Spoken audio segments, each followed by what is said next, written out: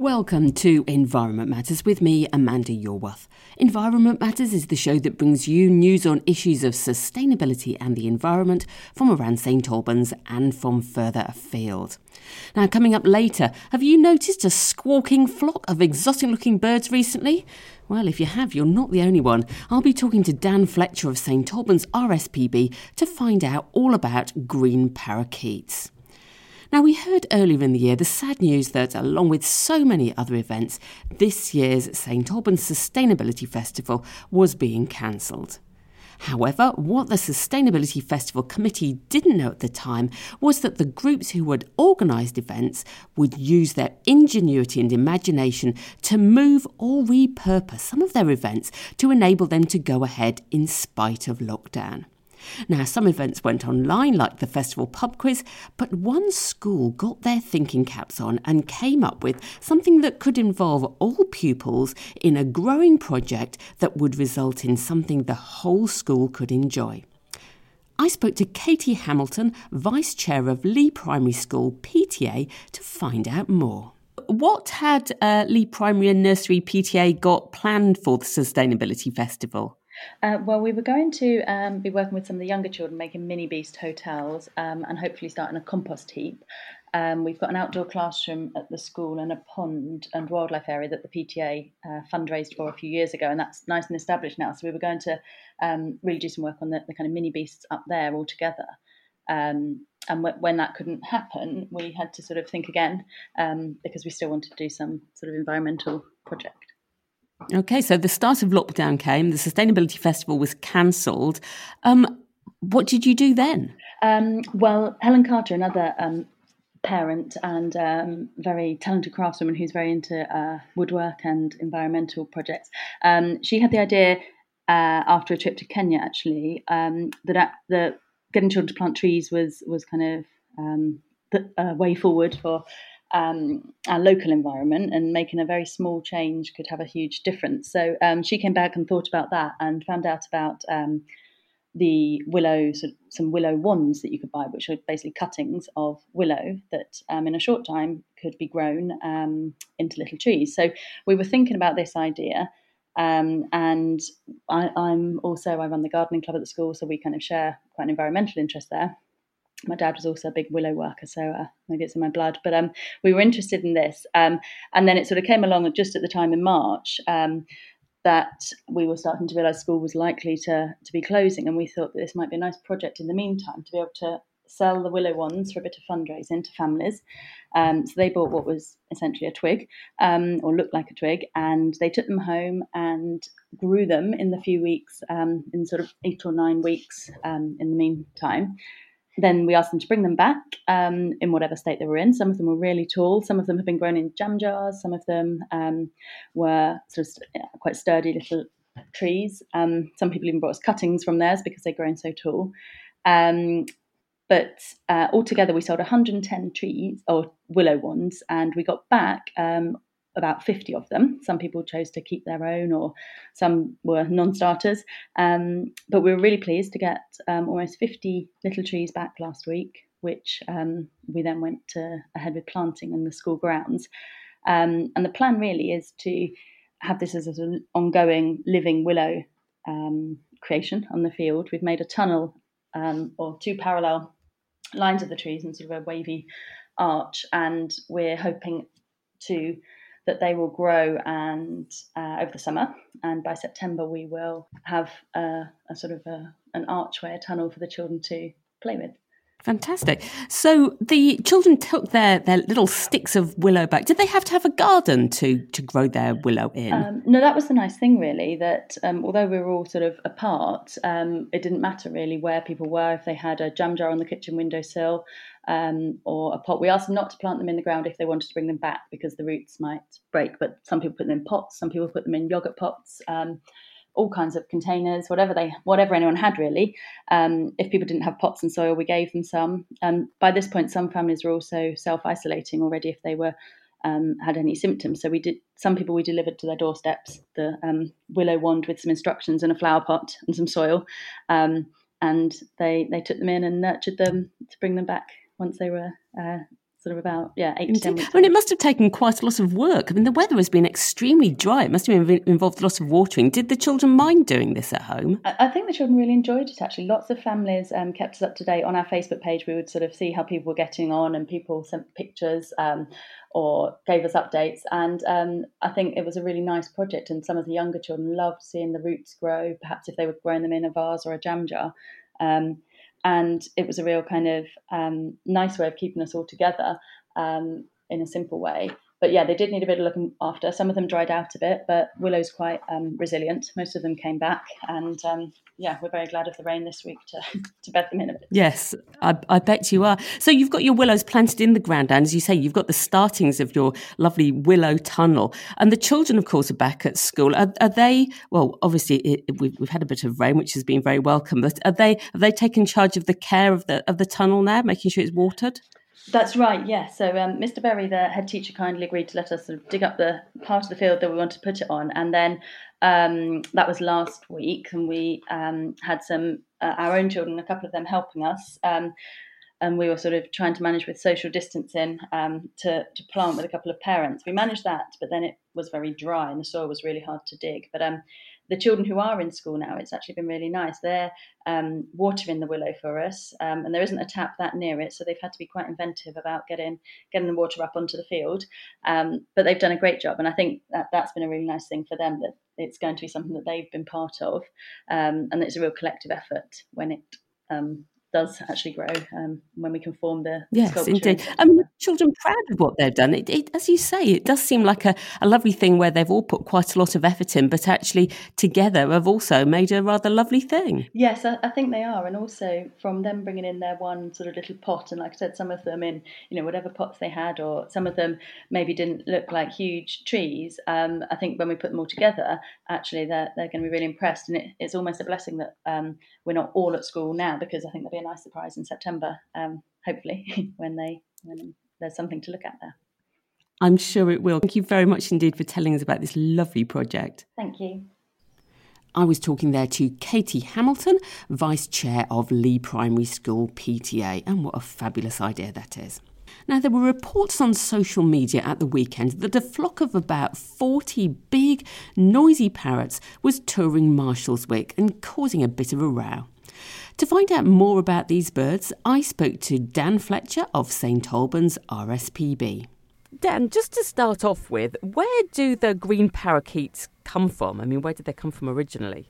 Okay, so the parakeets that you're referring to are often known as ring-necked parakeets or rose-ringed parakeets. There are various urban myths about where they maybe came from. There's one story that Jimi Hendrix released two parakeets, one called Adam, one called Eve, in Carnaby Street in the swinging 60s in 1968, or that it might have been much earlier than that. A flock escaped from the set of Bogart and Hepburn's African Queen when it was being filmed at Shepperton Studios back in 1951. I hadn't realised they were quite so showbiz. Yes, wow. Yeah, or even some people say they escaped from George Michael's Avery in the Great Storm of 1987.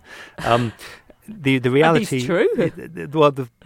All of those things may be true, but the reality is that they were first recorded in the country in Dulwich in 1893, and Dulwich being near the Thames, they were probably brought into the country much before then on various ships that plied their trade with London, and where did they come from originally? So they come from an area including Africa and southern Asia, so they're quite widespread across the world, and not just, although they look like a tropical bird, they also are found in the Himalayan foothills, so they do like environments that are colder, like they are in this country. They're actually a bit more at home than we think then. So what do they eat whilst they're here then? So they will eat all sorts of things. They do eat nuts, fruit, berries, that sort of thing. And so we often do see them on garden bird feeders. They have done well because of the amount of food that people put out into their gardens. And they will also eat some they're omnivorous, so they'll eat insects if they find them as well. They are a hole nesting bird, so they tend to nest in cavities in trees, and so they to some extent compete with other birds, woodpeckers, nuthatches, even starlings that nest in trees. They started. Although they were first recorded in Dulwich, large colonies started to build up in the Kingston area in London in the 90s, and then they started to move sort of north and east from there, particularly in the last 10 years. They've spread. I think that the first time I remember seeing one, when I saw one flying over my allotment at Cotton Mill once, and I think that was about 15 years ago. Yes, that would be about right, and then they've sort of they're now incredibly common, but they've managed to find, certainly in London, which has lots of green space, and then in the home counties, which has also got a lot of green space, they found plenty of tree cavities to nest in, plenty of food, and they're doing really well. There are about 8,600 pairs recorded in the country.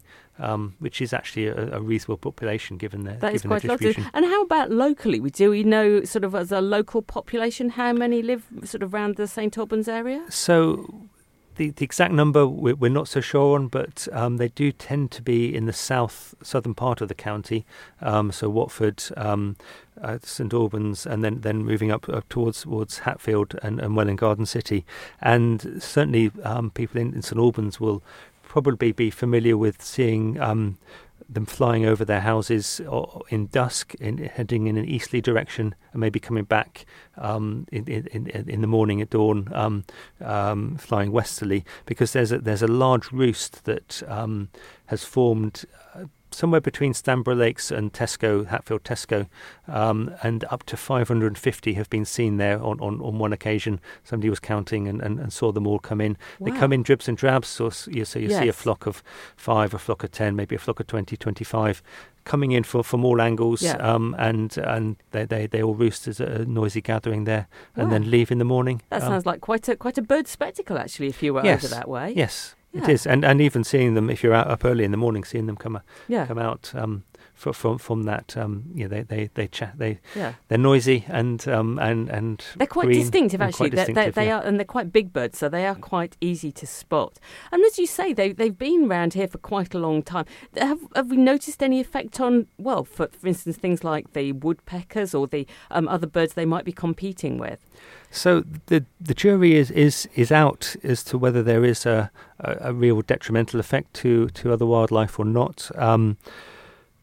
Certainly they do compete, but there are also lots of trees and lots of holes in trees for birds to nest in. The sort of the general view is that probably wildlife is more at risk from us, from humans, and from what we do with the natural world than they are at risk from the parakeets that have they are invasive species, but they're not. Not invasive in the way that some animals might be. You certainly still see woodpeckers around, so perhaps they're coexisting largely. Yeah, I think you're right that there is that coexisting. Some people do find them a nuisance on their bird feeders, and they are big and they're bulky. I've had listeners asking about that. I mean, will they deter smaller birds? Should we try and frighten them away or?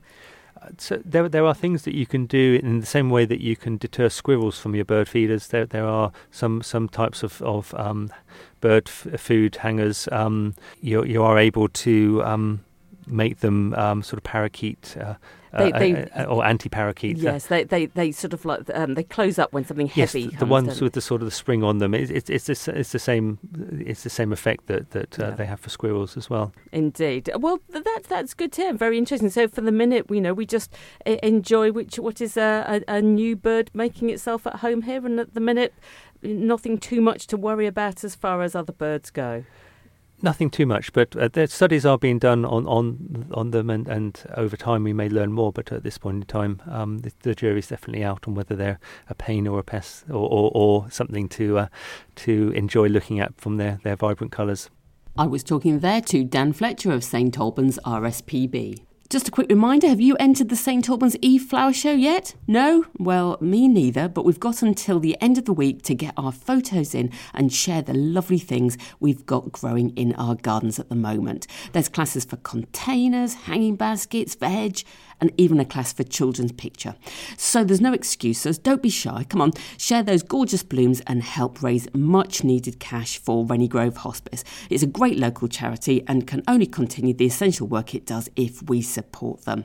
So head over to radioverulam.com and enter.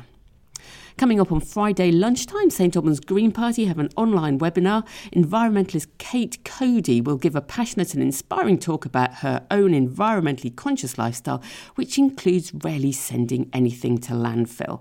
You can find out how Kate Cody, who is a lifelong environmentalist, East Waste reducer, town and borough councillor and writer of the Eco Cody blog, does it.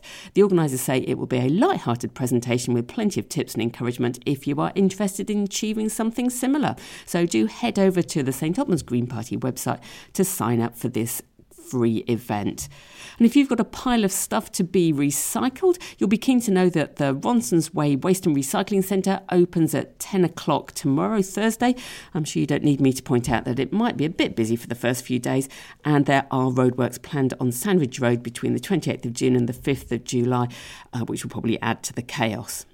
Now, if you didn't hear last week's show, St. Albans Council Waste and Recycling Officer Louise, she had some great tips and requests about disposing of batteries, compostable cups and barbecue. So head over to radioverulam.com/podcast to listen to her at your leisure. In fact, you can listen now to any edition of Environment Matters by going to radioverulam.com/podcasts, and you can also subscribe to the weekly Environment Matters podcast through your favourite podcast provider.